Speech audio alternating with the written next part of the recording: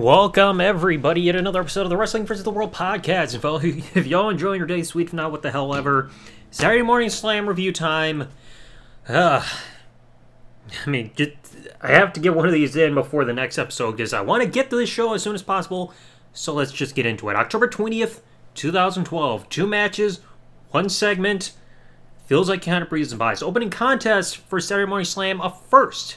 We have Zack Ryder versus Justin Gabriel, a very rare babyface versus babyface match on this Saturday morning TVG rated program.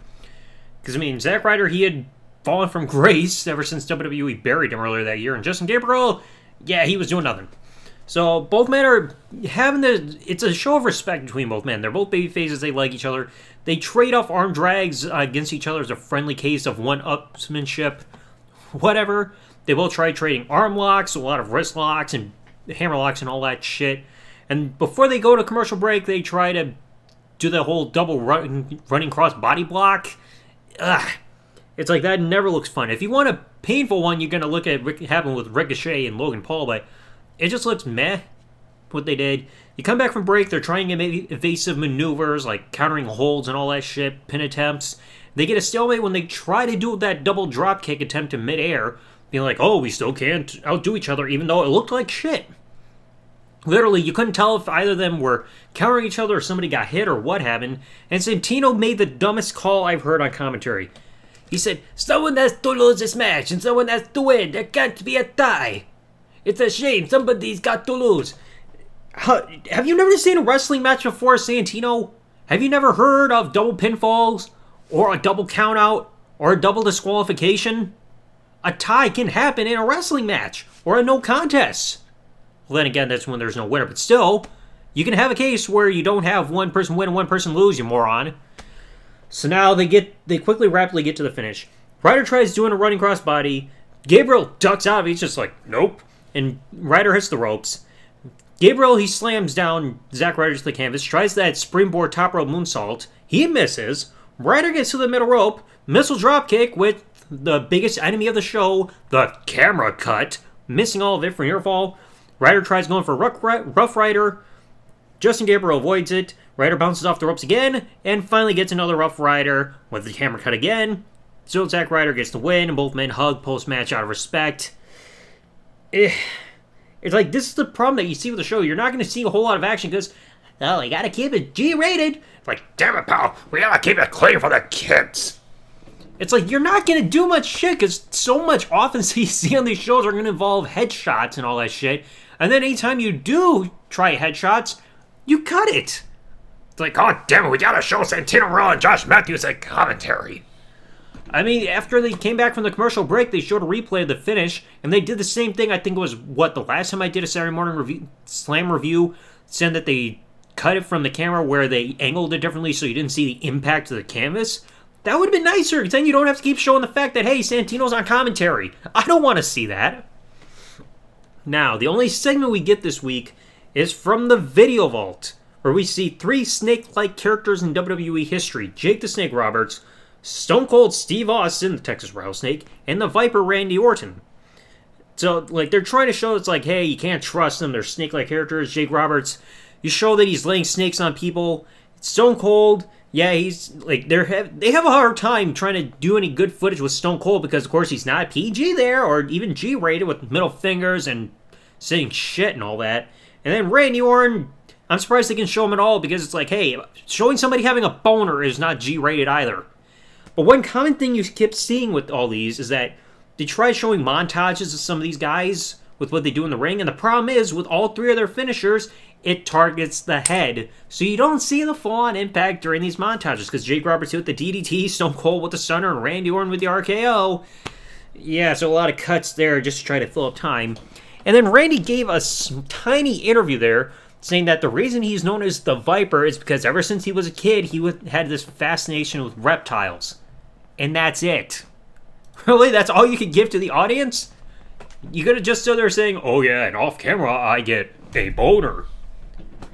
That's all you could give to the crowd, just saying how you became the Viper. Because you liked reptiles as a kid. Big fucking whoop. Now you get to the main event. This thing I saw as I was recording this was that you had 2 versions of the match graphic for advertising the main event. Daniel Bryan versus Tyson Kidd. And then after the first match of the night, you swap the positions of where the men were for the advertisement. Just stick with one graphic. It doesn't make sense to swap them. So Daniel Bryan, one half of the WWE Tag Team Champions as part of Team Hell No, against Tyson Kidd. I mean, you could kind of say they were babyface teams because Daniel Bryan was teaming with Kane going against the Team Rhodes Scholars at this point, so it kind of turned him babyface. But he was still doing the whole no rebellious response to the crowd when they were chanting yes. And Tyson Kidd was a babyface during this time because he had been so for, I think, since around that year? Maybe since the year prior? So, I mean, it's looked a bit promising because both guys are very, very great in-ring competitors. But things got off to a weird start because they're trying to wrestle, and right at the beginning, Tyson Kidd decides to grab Daniel Bryan by the beard for a comedy spot, and Daniel's flailing around like, oh, let me go, you got my beard, ah! And then just bonks him on the head, and Daniel lands on his ass. He rolls to the ring, he's like, I'm out of here! Like, really? That's your reason for giving up a match? Then he's in the aisleway, like, right at the entrance aisleway area. He's ready to go back, and then he's stopped because here comes Kane. He makes sure Daniel Bryan's not leaving. I mean, of course, you have to have somebody to stop the action there. So Daniel gets back in the ring and does a very lengthy airplane spin on Tyson Kidd, which Santino called the helicopter spin. It's like, dude, it's been known as the airplane spin since, like, what, the 80s? I think, like, what, Gorilla Monsoon used to do that for a move, if memory serves me right. It's an airplane spin. Both men are just completely falling over like, oh, we're dizzy, oh. Daniel's in the corner. He's ready to do that running corner dropkick, and he tries the move, but he gets nothing in the corner because he was so delirious, because he was all dizzy and shit, that he didn't realize Tyson Kidd wasn't even in the corner. He was up against the ropes away from the corner, so he hit the corner and then ate shit for it. Yeah. So then both men are trying to bounce each other off the ropes. They're doing the whole leapfrog drop-down spot, and then Daniel wants to go for a monkey flip to Tyson Kidd off the ropes, but Kidd stops it because he knows Daniel's about to do it, and Daniel pretty much turns himself into a ball.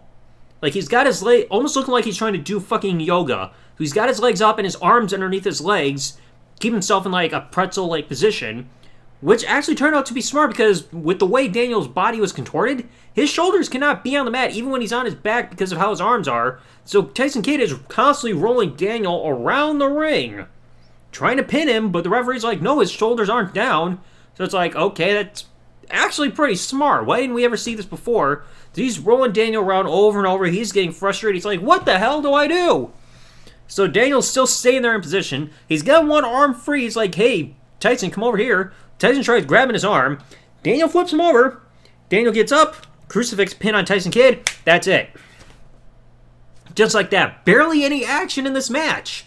Like I said, yeah, like a bit of evasive stuff, grabbing of a beard, airplane spin, a pretzel, and then a pin. There was barely any action in this match. You saw more action for Zack Ryder and Justin Gabriel, and that is saying something. Like, holy shit. Then post-match, Daniel's trying to celebrate. He's like, yes, I win! But King gets in the ring. He's trying to steal Daniel Bryan's thunder by taking his half the tag team championship, so he's got a belt in each hand. He's in the corner posing the crowd saying, I'm the tag team champions! I'm the tag team champions! Like, I think he's like on the bottom rope or something. He turns to Daniel. Kane takes both belts, raises them as high as he can, and because Daniel is shorter than Kane, he can't reach the belts as they are in Kane's possession. Then Daniel's trying to feign being sad, almost like the childlike thing, like, aw, look how you made him depressed, he's gonna go jump off a cliff. Then Kane gives him the tag team title, like his tag team title belt back. Daniel snatches away, and then to close the show, they're both doing the whole, I'm the tag team champion, no, I'm the tag team champions, like, in each other's face like we kept seeing. Now that's even reminded me, I gotta get back to that writing the script for the Team Hell No History episode from 2012-2013, because I haven't touched it in a while, but, I mean, this... Like, I think this was probably one of the only times where they didn't really have a theme or anything big kind of advertised for the show. Because, I mean, last time for Saturday Morning Slam, they advertised that they were going to talk about Jim Johnston, yet that was a major letdown because they barely gave him any time. But, I mean, like, the opening match, you had a couple camera cuts that were kind of irritating. It was just a rare match out of respect.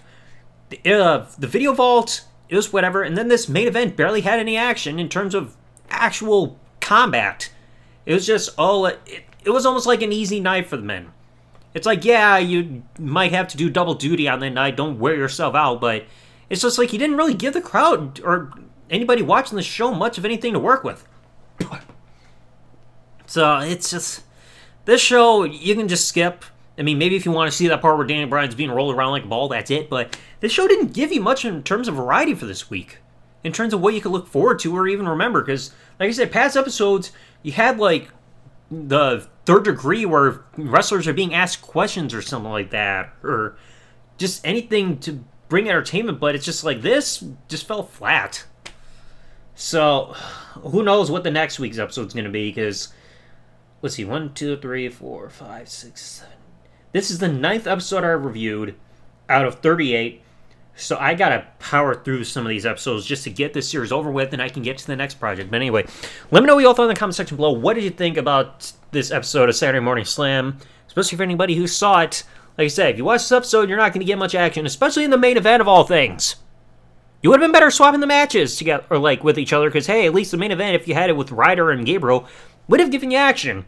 This match, for the main event, it was just whatever. So, anyway, let me know what you all thought in the comment section below. If you enjoyed today's episode of the podcast, please remember, leave a like, subscribe with the bell turned on if you're listening to this on YouTube, or follow if you're listening to this on any other service that this podcast is available on, and I'll catch you all in the next episode. Thanks for listening, everybody. Like, comment, subscribe. Peace out, and good day, everybody. Now I want a pretzel. Thanks, Daniel.